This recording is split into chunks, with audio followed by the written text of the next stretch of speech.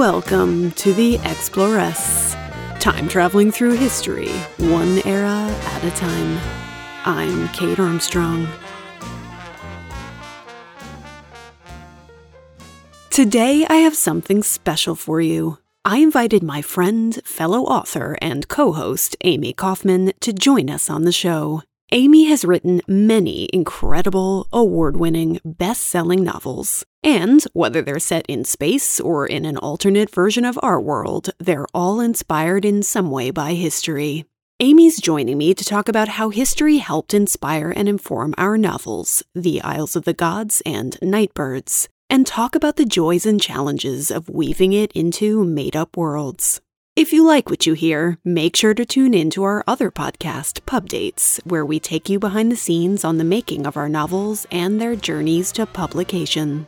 Grab your favorite cocktail and a disco ball. Let's go traveling.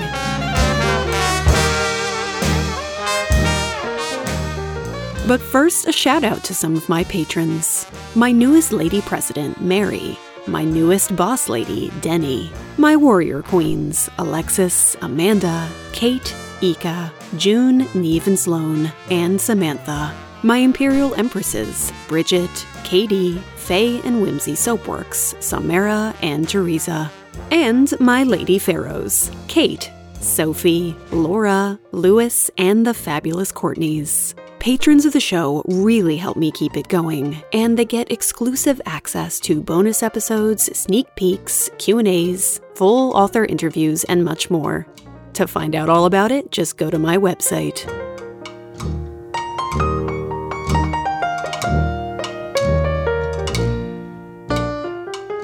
Hi, Amie. Thanks for coming and joining me on the Exploress.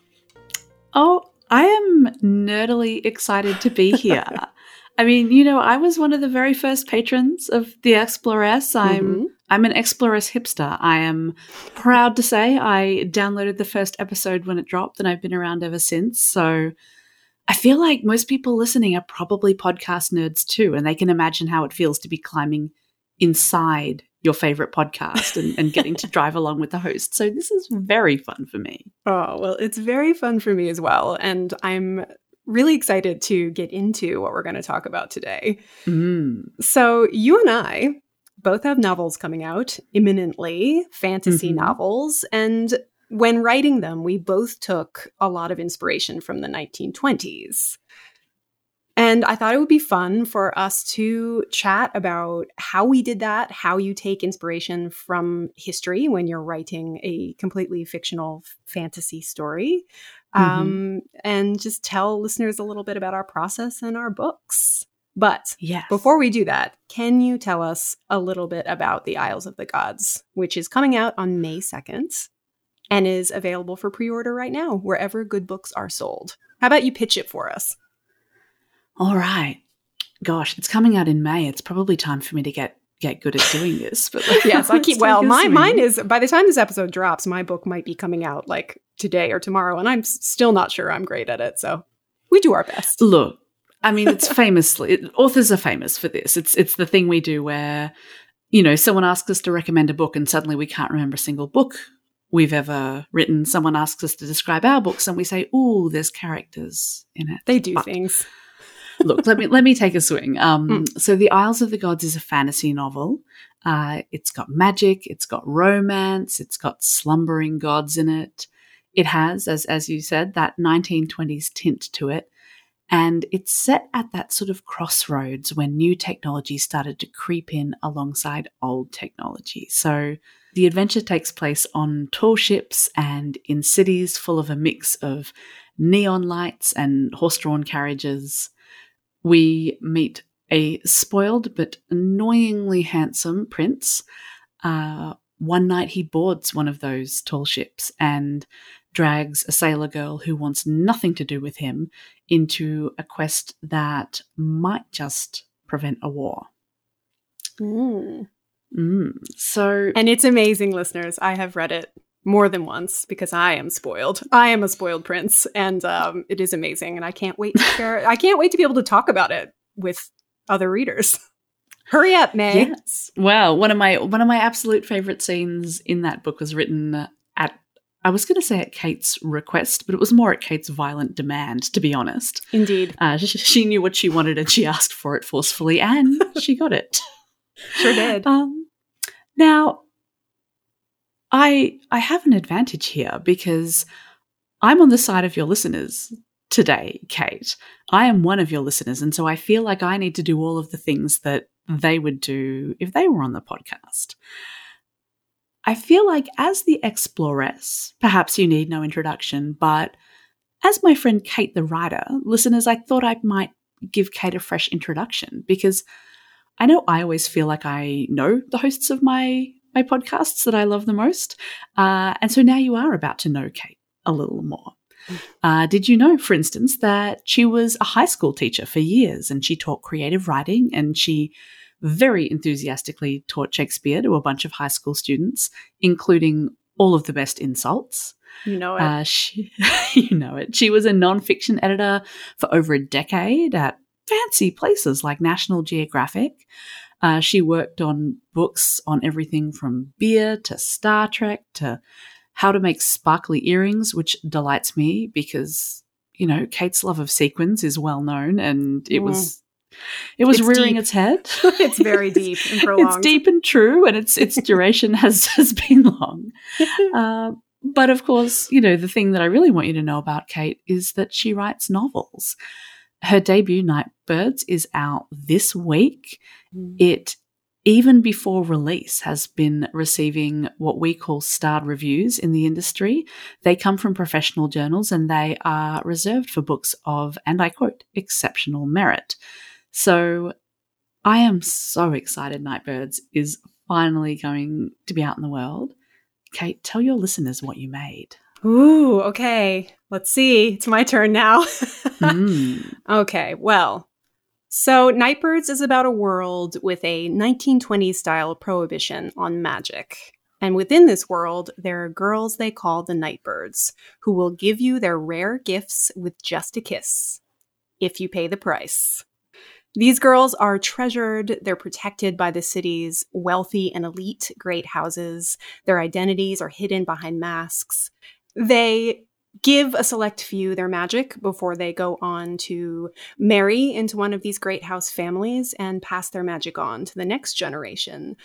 And all three of these girls they have very different perspectives on being a Nightbird. There's Mathilde. She is my spoiled, privileged princess who thinks the world was designed for her and thinks there's absolutely nothing wrong with the Nightbird system. It's perfect. It works for everyone. Then there's Sayre, who's a girl from a seedy part of town whose mother was a Nightbird who fell from grace and is essentially becoming a Nightbird to try to take these people for all they're worth before burning the bridge behind her. And then there is Asa, who is an out-of-towner, very much a fish out of water, who has been told all of her life that to have magic and to use magic is a sin. So she has a lot of guilt about this thing inside her, and she's worried about the ramifications of using it.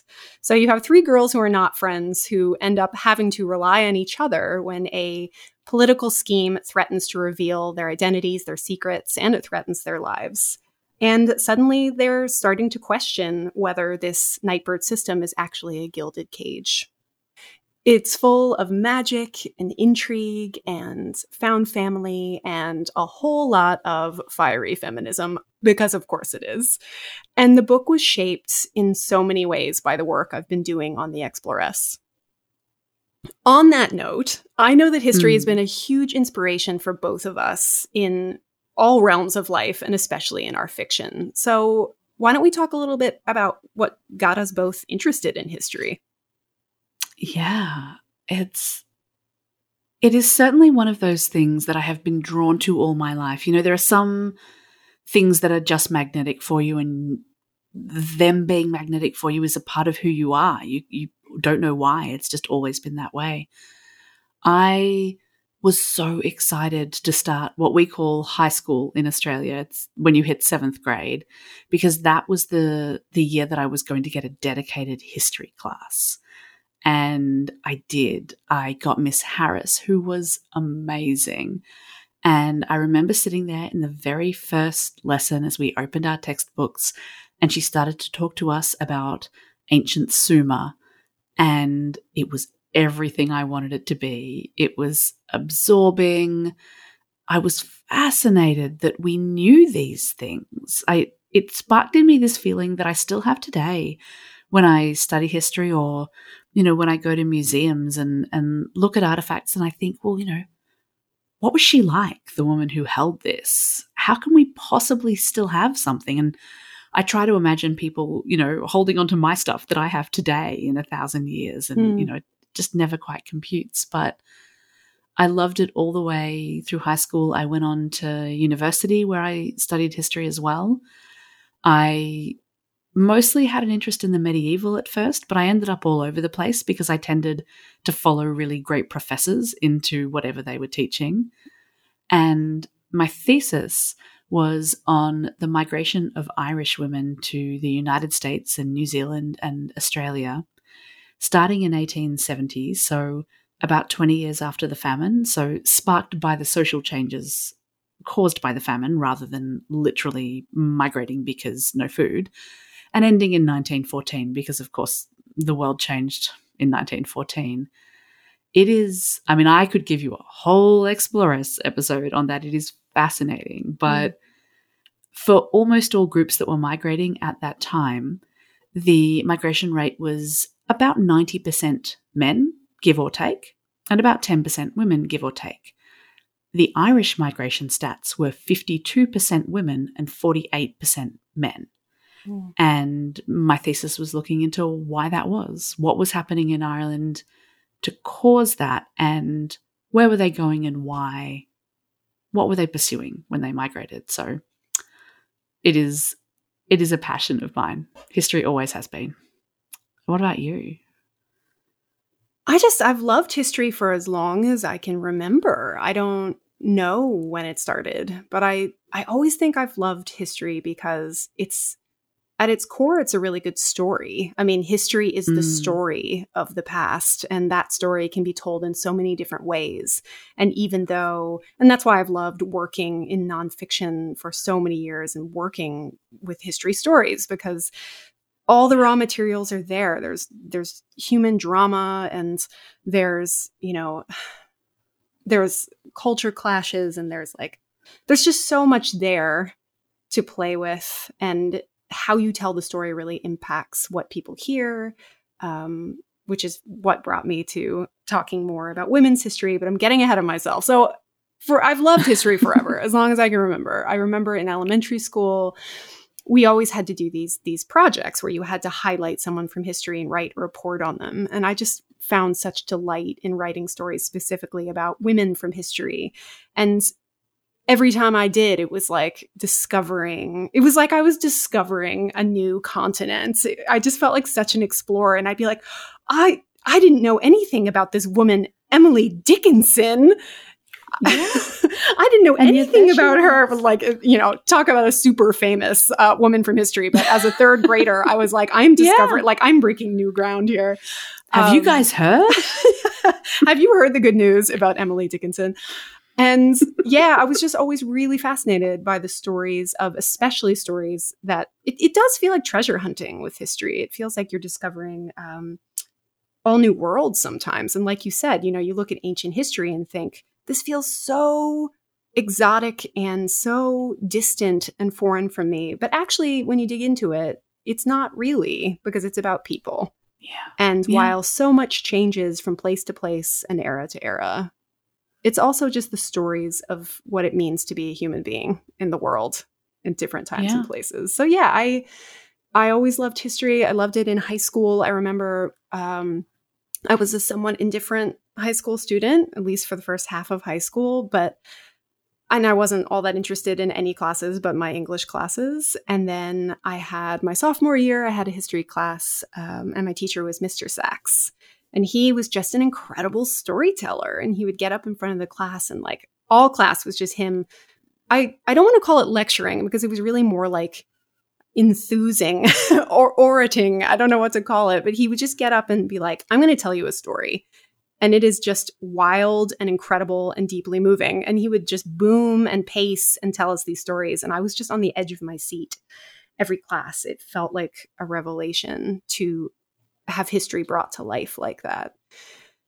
And so, yeah, I went to college and I majored in writing and literature, but I took as many history classes as I could get away with taking. It was almost my minor, but I would have had to stay for an extra semester for it to be my minor. And I was ready to get out of it. I was ready to get out and explore the world a bit. And then when I got into editing, I pretty naturally found myself gravitating towards nonfiction and specifically history. And I spent years editing, proofreading, and contributing to books and magazines about different periods in history. And I just found it so inspirational, constantly inspirational. And then when I moved to Australia, I had been teaching for 3 years, and part of teaching in English class is really teaching history, right? Like anytime you read The Great Gatsby, say, which, so we used to read The Great Gatsby with our 11th graders, and it was like the best time of the year. And I love that book so much for so many different reasons. And I wanted the kids to love it too. So we started this thing called Gatsby Day. And I somehow convinced all of my students, and they all did it, to dress up in their best 1920s, attire. And we had like a Gatsby party in our classroom. And it was just the best. It was everything I wanted as a teacher and as a human being in life. But part of that was about teaching them the history and, understanding the context of when this was written and who this was written about. And you have to understand the history, I think, to be able to appreciate fiction. Most fiction. You've got to blow the dust off these things to see the colors, to know what it really is. Yeah. So then later when I was done teaching and I was an editor full time, but I was really missing teaching. I was missing sharing those passions with students. And I was really getting into podcasts, and I was scouring, the airwaves for podcasts that were specifically about women in history. And there were a few in 2017, but there weren't a lot like there are now. Times have changed a lot, which is amazing. But I specifically wanted a podcast that talked about what was life actually like during this period. I love shows that go into biographies, but I also want a show that tells me, what was she wearing? What kinds of cultural expectations was she grappling with? What are some of the nitty-gritty details of if I were to time travel back to her time and place, what would it be like? And that's what drove me to start the Exploress. Nitty-gritty details are kind of your podcast thing. They're really my jam. They really are my jam, and I never get tired of unearthing them. And it was actually the year that 2018 was when I started the Exploress, and that was also the year that I started writing Nightbirds in earnest. I'd had the idea a couple of years before, but that was the year I really dug in and decided, I'm going to do this. It was my first fantasy novel. And I think we went out on submission with it in 2021. And I had written, as Amie knows, because she's read some of them, I had written several novels before that. I'd spent, a decade writing novels and honing my craft. And this was the first one that I sold and got a book deal. And if you're interested in hearing more about how Nightbirds came to be and about its publishing journey, Amie and I, on our other podcast, Pub Dates, really dig into that. Yeah. This is, like I say, this is your thing, the nitty-gritty details. So, Pub Dates it's a guided tour. If you're a reader who's interested in how the books that you are reading are made, then that's what this is for. It's a backstage tour that has, interviews with our editors and cover designers. It's got the chance to listen in as we figure out how to pitch our books. You heard us say earlier, it's not easy. We talk about how the ideas evolved. We talk about how the editorial process worked. It's definitely as frank as I have ever been about publishing. And it really is the pulling apart of it to show the journey to creating a book. It's our own DVD extras for listeners who remember DVD extras. Yes. It's our making of. Yeah, exactly. And it's been such a wonderful opportunity for me to talk a little bit more, to get a little bit more personal. You know, on the Exploress, I think of myself as the narrator and the presenter, but not so much. It's not really a podcast about me. And it's been really fun on Pub Dates to talk a little bit more about me as a writer, to talk about my process. And I talk a lot about the Exploress on that show as well, and how that informs my fiction writing. And, you know, it's just been an amazing education in my debut year of figuring out how a book gets made and how my book is going to get made and how to talk about my book on the airwaves. So, yeah, it was a journey. But yeah, I mean, you've been in the game for quite a long time, Amie. You've been publishing books for many moons, haven't you? Yeah, I have been here for a while. Nightbirds is your first book. The Isles of the Gods will be my 19th book. I'm a full-time author and have been for about a decade. And now, thanks to Nightbirds, you're a full-time author as well. I sure am.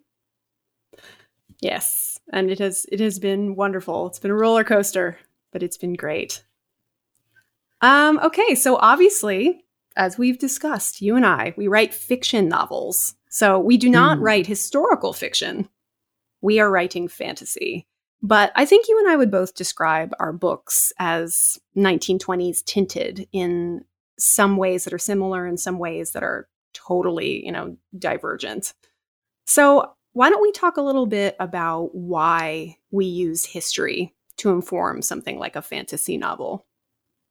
Yeah, I think this is a really interesting topic, and it's really key to sort of what we're talking about today, because you could, I was about to say you could make up the whole thing wholesale, but actually that's not true. Actually, everything gets its inspiration from somewhere. And, much as you said earlier that the reason you've got to get into history when you're studying literature is for context, I think we can also say that you need to get into history when you are world building a secondary world. Otherwise, you just borrow pieces of our world and, stick them on like a costume without understanding their significance, and not only sort of at risk of disrespecting them, but also just at risk of not mining them for all the wonderful inspiration that they've got. World building for a secondary, world, which is what we call worlds where fantasies that are not set on Earth are set, it needs to go deep. The world building is an iceberg, and you might not share 90% of it with the reader, but on some level they do sense if you don't know what's what with your world. Mm-hmm. So, we both know how to go deep in the sense that we are both experienced historical researchers. But there's this other skill that you have to pair with it, which is first going wide. And I find that really interesting because we tend to view going wide, as lesser than going deep. But first of all, you're going wide and exposing yourself to lots of different opportunities to get inspired.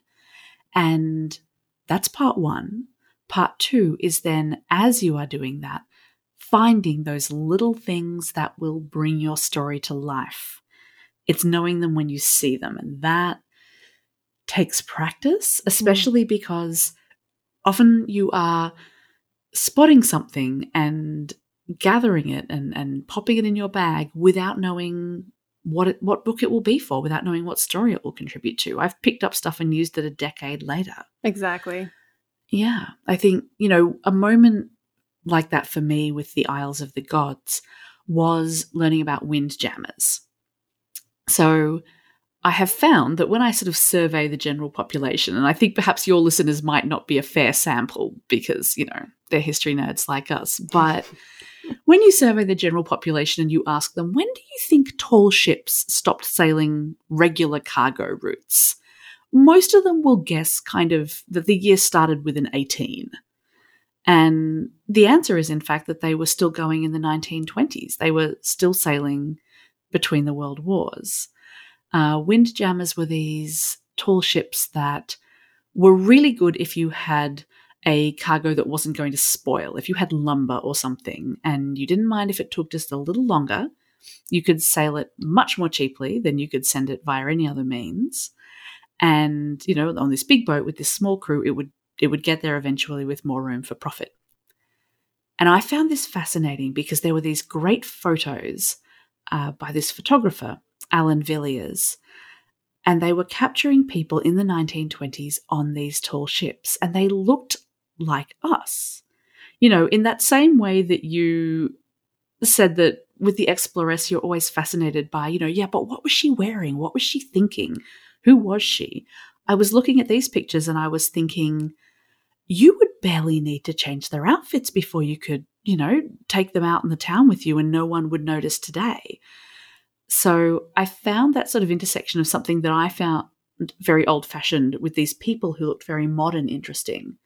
And I asked myself the what if, because that's what you have to find, your what if. And my what if was, what if they'd kept sailing these ships? What would have to happen for that to be true? Mm-hmm. And the answer that popped up immediately was, well, you'd have to be able to control the weather reliably. And that's how I ended up with a whole world and a whole magic system that created exactly that opportunity.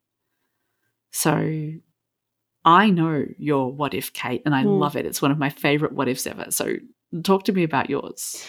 So I first came up with the central idea for Nightbirds in 2015, and essentially all it was an image. I saw a girl in a mask who was in an opulent room with a client who had paid to kiss her. But it wasn't just that he paid for a kiss, he paid for what the kiss would give him, which was her magic. So she was able to give him some kind of magical gift. And I was really intrigued by the image and I knew I wanted to explore it, but I didn't have tons more than that. And then a couple months later, I went to New York City and I went out on the town to a show called Sleep No More. And Sleep No More. Sleep No More. And it's funny because I really credit this show with so much. It gave me so much inspiration for Nightbirds and for the Exploress. This was really formative for me in what the Exploress ended up being and its tone and its vibe.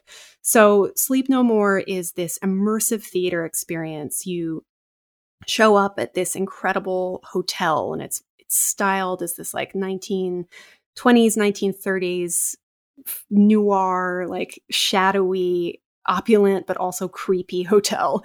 And everyone is wearing masks. You know, you can't have your phone out. No one can talk. Everyone's wearing masks. And essentially, you're wandering through this hotel. You can go more or less anywhere you want. And the players are dancing and acting around you. And it's just like the most incredible immersive experience. And then at the end of the night, you end up being kind of funneled out into this like incredible 1920s style speakeasy. And the level of detail is just incredible. From the outfits to the woman singing on stage to everyone's in character, the people behind the bar are in character. They're serving you these amazing absinthe cocktails. You know, there's velvet. It's like, it really feels like you've traveled back through time. And so obviously, as you know, listeners, that is like my happy place on this earth. I was like smiling from ear to ear. I could have just died and gone to heaven. I was so happy. But I was standing in this speakeasy, just letting my mind wander, enjoying the experience. And suddenly I found myself thinking about my girl in a mask. And I thought, what if in her world, magic was illegal? What if there was a prohibition, but instead of on booze, it was on magic? What would that mean? What would that look like? What would that mean for her? And it just opened up this world of inspiration and this world of possibility for where the story was going to go.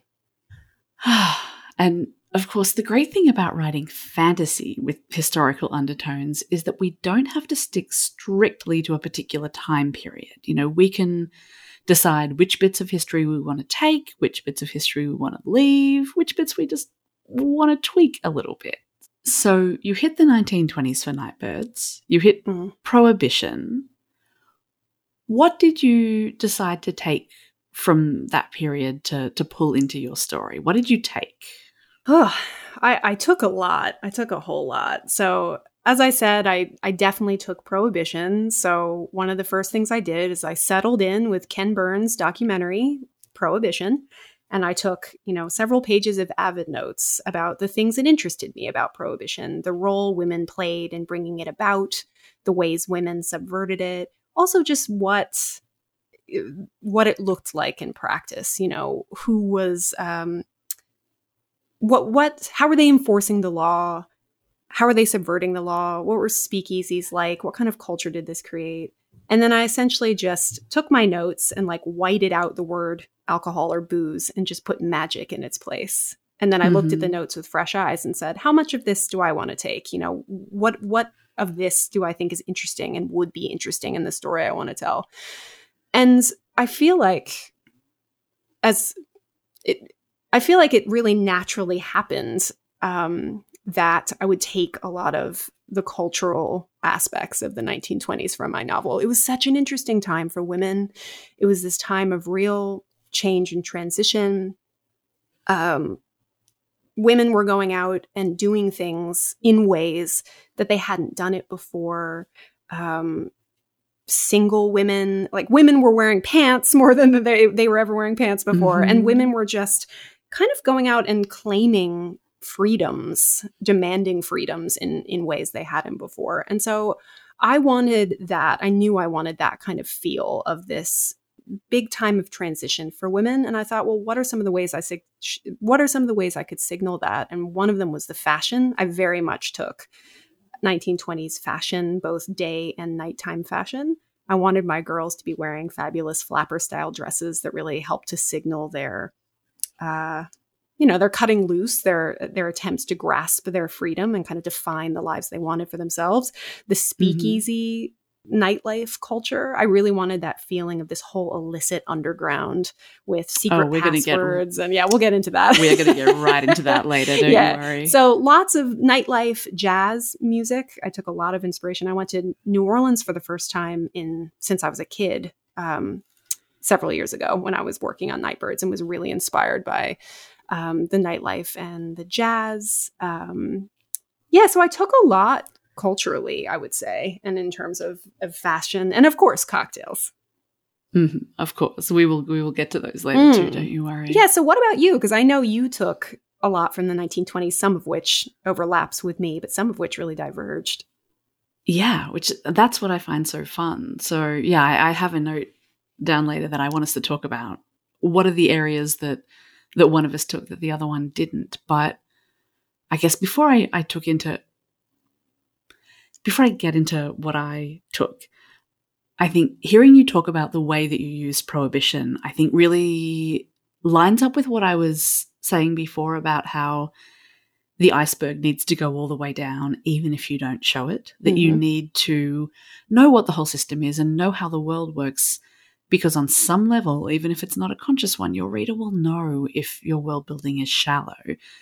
And by going to something like Prohibition, which was real and had the opportunity to play out in great detail and, in many ways we didn't expect, and with all of the societal ripples that you see with a big change like that, you kind of created an iceberg for yourself, or you seconded an iceberg for yourself. Yes. And that, I think, is one of the reasons that your world building does feel so deep. It gave me a framework to work from because, as you say, this was something that actually had played out and existed. And I thought, well, how would the fallout effects, some of the more interesting fallout effects, how can I work that into my novel? How can I show how this specifically would have impacted the women who are really the heroines of my story? Right, because reality is always weirder and richer than fiction. There's stuff that happens in reality that if I tried to put it in a book and handed it in, my editor would send it back and be like, a little too on the nose, don't you think? It's true. So, I think... Sometimes the Exploress basically writes itself.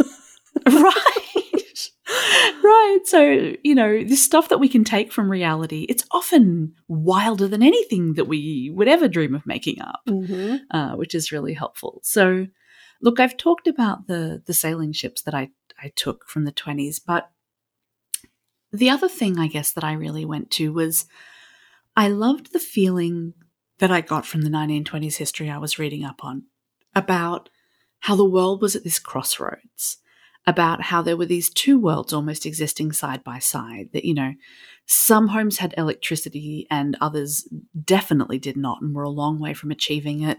Some had hot showers, some were heating their water over the fire.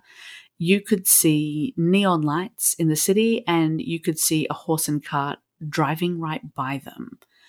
I was really fascinated by that feeling of the world being in flux, which, you know, is what the 1920s was all about here. It's where that wildness came from. Everyone knew that the world was in flux. We were coming out of a war that had changed everything. We were coming out of a war where women had had to step into new roles that they had never been in before. And of course, there was that strange struggle of going back from where you had been into your original place. But we had also just seen a war where soldiers of different races and different classes and from different parts of the world had discovered that they all died the same, and that if you needed someone to pick you up and carry you to safety, you suddenly didn't care so much about how different they might be from you. And then, of course, you'd get back to the hospital and the mess hall, and it did matter again how different you were. This was this huge sort of strange psychic change that the world was grappling with. And I was really interested in that. I was interested in the way that you would see these two strange things side by side. So, you know, I created a world where one country has a royal family who rule absolutely, and nobody's mad about it. It's perfectly normal. You know, there are advisors, but the Queen's word is law. I also created a country where there was an elected government, and a country where the church was wrestling with that government for control, not overtly, but still in a way that everybody understood. I was really interested in the way, and I'll buckle up for a vast oversimplification, but, you know, I think it is not a controversial statement to make to say that the way the world dealt with Germany after World War I was one of the contributing factors to the occurrence of World War II. Obviously, vastly more complicated than that. But when a country loses a war, the way that its economy recovers and the way that its society recovers will obviously echo down through the next several decades, if not longer. And so I looked for a source of that kind of, you know, complication and confusion as well. And in one of my countries, lost a war a long time before the story begins. And because this is a fantasy world with interventionist gods, their god was bound in sleep and they were denied access to him. And the church and the government and the people of that country have been acting in response to that ever since. And that is one of the things that is now building towards a war. So I think I was looking for that feeling of old and new existing side by side, and, you know, the arm wrestle that happens when one starts to give way to the other. And I pulled real examples of that from our world, and I also, you know, created my own that had the same sort of roots and the same inspiration. And I love that in Isles. I love the feel of, you have modernization and you also have these sort of ancient traditions and ways of doing things. You have interventionist gods that kind of harken back to ancient times and how people felt about and interacted with their deities, you know, mixed up with like cars and motors and this feeling that there is a push to modernization. And it's this really cool, it creates this really interesting clash. And in Nightbirds, I thought about that a lot in terms of generational clashes, you know, and that the 1920s was such a time of, I think that every generation of women, of girls coming up, look at their mothers to some extent and go, it's like you're from a different world sometimes to me. It's like you grew up in a totally different world. I think that has been true forever. But I imagine there were certain time periods where that felt so true, like extra true. And I think that I was thinking about that a lot in Nightbirds, because you have this younger generation of girls coming up in a time of great flux and change who are operating in this system that's very old and has been deeply entrenched. And you have older women who are shepherding these younger women through the Nightbird system. And when they start to push back and say, yeah, but why? Why are we doing it this way? And the older generation are like, well, there are lots of reasons why. And there's this just clash between a lot of women who are trying to do their best, but who aren't necessarily are resistant to some of the changes that they're seeing in the world around them and clinging to the system they used to know. And I think that's just so true and representative of the 20s generally. Yes. Yeah. I mean, it happens every generation. I think it's the unique trauma of all of us is that we grow up questioning everything our parents said, and then we achieve our parents' age and we realize, one, that, they had a couple of points. Two, we start to hear their words come out of our mouths. We start to hear ourselves say the things that they said, and you're watching yourself from the outside. I certainly watch myself with my daughter from the outside occasionally thinking, oh my God, my mother is speaking through my mouth. What is happening? But, you also do grow up to not adopt some of the things that you questioned. You do grow up to change some of them. And of course, those older generations, to varying degrees, among them, they also adopt the changes. There are things that people our age and much older than us would say and believe now that they hadn't contemplated 20 years ago.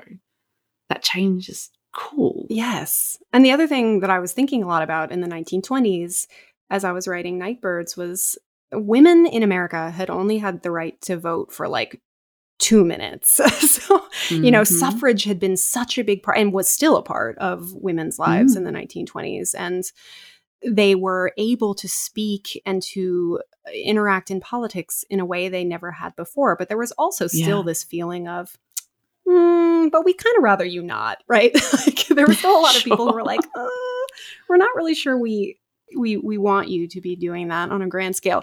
So there was still lots. Good thing that never happens now, Kate. I know, right? History never repeats itself, does it?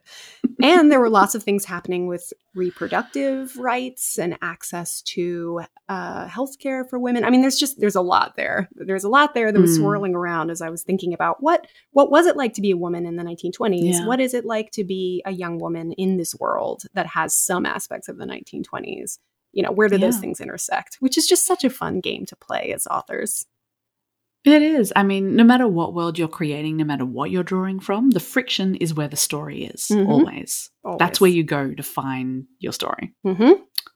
Okay, so let's talk a little bit about let's get into the nitty gritty, some of the 1920s little nuggets that we found that made their way into the books or provided extra inspiration. Yes. Shall we do fashion first? Of course. Always, Amie, always. Well, it's just this was one of my favorite pieces of research, and we did it together. So we went to this beautiful classic old home here, and we went to an exhibit of the outfits of Phryne Fisher, Lady Detective. And, just wholesale stole designs, dresses, outfits, all kinds of things. But it was a great example of that sort of don't go deep, go shallow. Just go and expose yourself and see what you find. Yeah, so, and I know that you found all kinds of stuff. Yes. You and I both stole things, pretty much just literally stole it from, I wish we had literally stolen it from the exhibition. Stole the design from the exhibition. Yes. Asterisk, do not controller. Do not contact us, authorities. We did not. We didn't touch anything. And would never. No, we were very good. No. What I was so interested in was looking at the details of the kinds of dresses they were wearing in the 1920s. And, we've talked about this a little bit on the Exploress. I think we all have that silhouette in mind of kind of the shapeless, stylish sack. We're not showing a lot of cleavage. It's meant to be kind of a columnar silhouette. But I was interested in some of the details of those dresses because women could move in those dresses in ways they had never been able to move before. And they were showing more leg than they had ever shown before. Although Listen, a traditional 1920s hemline should never go above the knee. Okay. So if you're going to a costume party and someone is wearing one of those dresses where it's a really short hem, no. But anyway, it was also some of the stylistic choices that they made. Like, these dresses were racy, even though they weren't showing a lot of skin. They were racy, and that women could move in new ways. They were wearing less cloth. It was less structured than it had ever been before, which I think is just it's such a reflection of what life was like for women in the 20s. It was a metaphor. Yes. But also there were these incredible little details. One of the dresses that I loved was this blue sequin dress, and it had this amazing cape that draped halfway down her back. And it was both suggestive, but it was also kind of like, it felt almost like a throwback to medieval times. And you actually do see that a lot in the 1920s. You see these dresses called tabard dresses, which were essentially medieval style. Picture like, I don't know, a page from Sword in the Stone. And he's essentially just wearing like a giant tablecloth runner with a hole for the neckline, right? And it just ties on the side, and he's got a tunic underneath. Yeah. That's what a tabard dress is. And that was the kind of thing that women were wearing. And they were both glamorous and beautiful and a little bit risque, but also just like the freedom of movement. Fashion changed so much in the 20s. So yeah, I definitely stole the capelet and gave it to one of my characters. Yeah, absolutely. I think, there were many things I loved about it, but there was a particular character I had been struggling with enormously. She is the younger sister of one of the most influential gangsters in town. Her big sister runs large sections of the underworld, and this girl is determined to prove herself to her big sister. She's that person that we've all seen who, they put in the extra hours at work, they stay back, and you watch them and you think, this is never going to pay off. You're never going to get what you need out of this. But she has this determination, this anger driving her. And I had been trying to design her. I had been trying to figure out what she was going to wear, what she was going to look like, because a lot of that, goes into creating a character. As you work out what they look like, as you work out how they express themselves, you begin to work out who they are. And, one drives the other and the other drives the one and so on. But it was when I rounded a corner and I saw one of the suits belonging to Dr. Mac that I had this crashing wave of realization. And I thought, oh, she doesn't wear a dress. That's why I haven't been able to figure out what she looks like. She wears a suit. And instantly, everything I needed to know about this girl, about her, Laskia, her name is, was in my mind. Everything that I had been trying to figure out, because I realized that, women were wearing pants in this era, but it was a particular statement when you did. And I realized, she is the type of person who is making this particular statement. She wants to stand out. She wants to claim everything that comes with that choice. So that was a very important fashion moment for me. Yes. And I know that you and I both pulled a lot of inspiration, different pieces of inspiration from 1920s speakeasies. Yes. You and I both have a couple of scenes set in speakeasies that yours may or may not have been strong-armed out of you by me. Right. Look, there is, for those of you who are kind and enthusiastic enough to pre-order a copy of The Isles of the Gods, when you hit a certain nightclub scene that is extra romantic, you can thank the Exploress for the existence of that scene. You're welcome. But, one of the reasons that I find that scene interesting is that I had created this city that was, in this liminal space I've talked about, the old and the new and the everything else. And when Kate read the draft, one of the things she said to me was, I want to walk off the edge of the page more. I want to go and explore some of these places that you are giving me hints exist. I want more of the fun of this place that you have promised me. And so the nightclub was what we chose. And I created this whole scene that I knew the scene needed to take place, but I didn't know where I was going to put it. And I put it in a nightclub precisely because Kate was wise enough to point out that when we think about the Roaring 20s, one of the things we think about, whether it's a speakeasy or a club or however you want to, label it, they're such a part of it.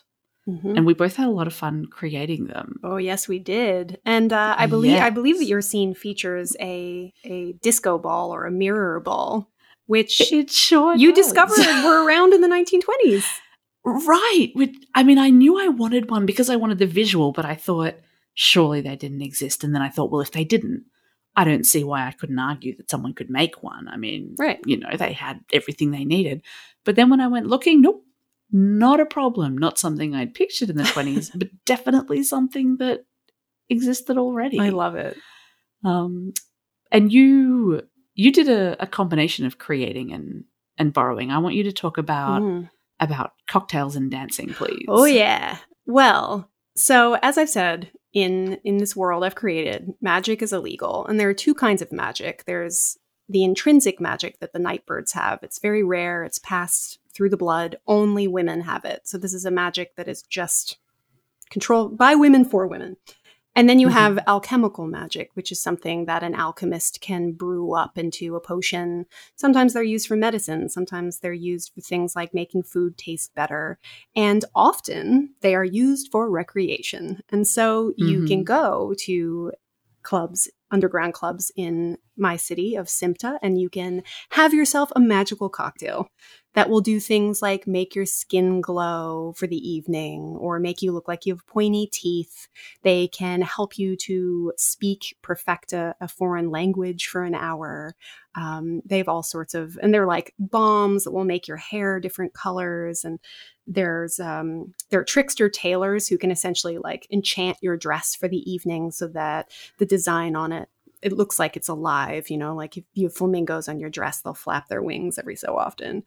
And I really wanted to show that. So my character, Sayre, sneaks out late at night and she goes into what's called the Green Light District, which is a pretty rough and tumble area, but it's also famous for its nightlife and its parties. She goes into a club where you need the secret password to get in. And then she arrives in this place with, an amazing jazz band and lots of gangsters and a description of both the girls that are there and the magical cocktails. So some of the things I took straight from the 1920s in crafting this scene were there's a very scandalous dance that a lot of the women are doing that I have called the Deepwater Creep, which was supposed to be much like some of the popular scandalous dances they were doing in nightclubs in the 20s. You do have these magical cocktails. So you have experienced barkeeps behind the bar who are making, they know how to essentially brew up these drinks that are going to they're not just going to give you a buzz. They're also going to give you a little extra something. And you also have alchemicals that'll do things like there's a woman singing on stage, she's an incredible jazz singer, and she has used some kind of alchemical to amplify your voice. So it's kind of like take everything that feels glamorous to us about a club from the 1920s, but make it magic. Yeah. Our writers group had a lot of fun brainstorming what these cocktails could do. Yes, I have a very long list on my notes app of all of the different cocktails. I couldn't include them all, sadly, but I included many. Well, there's a second book to come. There's still plenty of time. That's right. Yeah. Another little club detail that I included, one of my favorites, is I put my grandmother's champagne saucers from the 1920s into one of the scenes. That. And no one but me will know that that's what they are, but they're so glamorous. I still have them today. I'm a little terrified every time I use them, but I still have them. Well, they're hiding in my book. You and I are going to have to toast with them next time we're together to celebrate. I think we should. One of the other things that I included, speaking of personal items you work into your book, is I have this incredible necklace. I'm sure it has a technical name. It's kind of like a locket, but it's a perfume necklace. So it's the kind of thing that it's gold, it's metal. You unscrew its top and you can put a liquid within it. So my character Mathilde, it's a family heirloom. She has had this necklace. It used to be her grandmother's necklace. And she has a very special and highly illegal potion in it that she occasionally uses on clients when she's acting as a nightbird. I will not tell you what it does, but she takes great pride in carrying a secret like that around her neck. So we talked before about how you can I guess, take it or leave it or change it when it comes to the historical stuff that you research. Mm-hmm. And one area we began in the same place and then completely diverged was transport and technology. So I have a mix of sailing ships and steamships. I have cars. I have horse-drawn wagons. I have smaller sailing ships as well. I have, a fishing boat. Researching fishing boats from the 1920s, not as easy as you would imagine, especially when you need them to serve a very specific purpose. But I sort of went the full gamut in that respect, whereas you didn't move into the area of the steamship or the car at all. No. When it came to technology of the 1920s, I very much left it. I would say that technologically, my world is kind of stuck in the Renaissance still in many respects. I'd say medicine is more like Victorian era. And there are a couple of reasons why, but the main reason why was because I thought to myself, well, in a place where you have magic that can do a variety of things. I mean, the thing to know about my world is that prohibition against magic has not always existed. It's only been around for a couple of years. So it was plenty of time where magic was more plentiful and in greater use. But in a world where you have magic that can act as a medicine, that can, act as social lubricants, that can be traded. And, when you have that, what does technology look like? I feel like there wouldn't be as much of an impetus to come up with things like running engines. I mean, the same way water forms a river wherever the easiest path is, wherever the path of least resistance is. Mm-hmm. Humans follow the path of least resistance. And if they can do it with an alchemical, why would they build and operate a machine? Right. And so I wanted to play around with, if we have magic and we have so much of 1920s culture, but we leave behind a lot of the tech, and magic really is the tech. What does that feel like? What does that look like? And then what if there's a prohibition against it? What does that look like? Right. And so my magic was very element-based. There are spirits that can control each of the elements, and a magician will charm spirits of one particular type. So some types of magic replace tech. We wander through a street market and we see someone, again, me just putting something I loved in the book, those giant paella pans that you can sometimes see at markets that are like the size of the hood of a car? Yes. We see one of those, and a fire magician is charming the fire spirits to keep the heat equally warm under the whole pan. We see sailors charming the wind spirits to ease their boats out of port without needing a tow. We see little bits and pieces like that, but on the whole, it is not a world where it is simply always easier to achieve something with magic than it is to achieve it with physical effort. So, I suppose that's the tipping point, isn't it? Is at what point does the magic make it easier and so you use the magic? At what point does it not?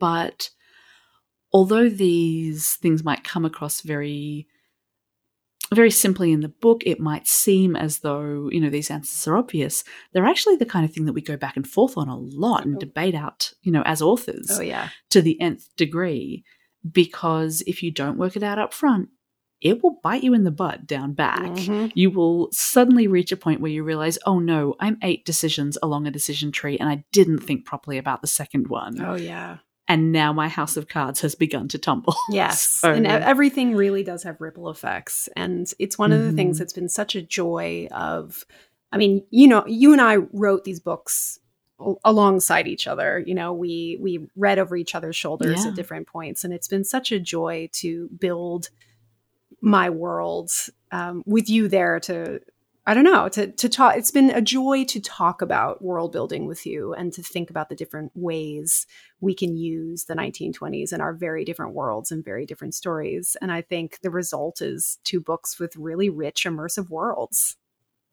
Yeah. And really wonderful things in common and also really interesting differences. It's clearly something that we could talk about all day. Yes. But I'm really glad that we got the chance to do it here, because I think that, history nerds do take a particular interest in it. They do spot little things and they appreciate knowing that. And when I say they, I mean we, of course. we appreciate knowing how and why the author made choices and that they thought about it and spotting the little Easter eggs. So I hope listeners enjoy the books now, having seen just a little bit of what went into creating the world. Yes, and I just want to say thank you to all of you listeners for being on this journey with the Exploress for these 4+ years. You have been such a huge support to me, and if you do buy yourself a copy of Nightbirds, and I truly hope you will, you should flip to the back to the acknowledgments, because there might be a little mention, a little shout out to the Exploress listeners back there. You all have been a huge support to me and an inspiration to me, and so much of that was poured into the making of Nightbirds. So Amie, this has been a delight. I feel like all the things I love most in the world have just like amalgamated into a ball of shiny 1920s mirror ball glory. So thank you so much for coming on to the Exploress and talking all things historically inspired novels. Thank you for letting me sneak in.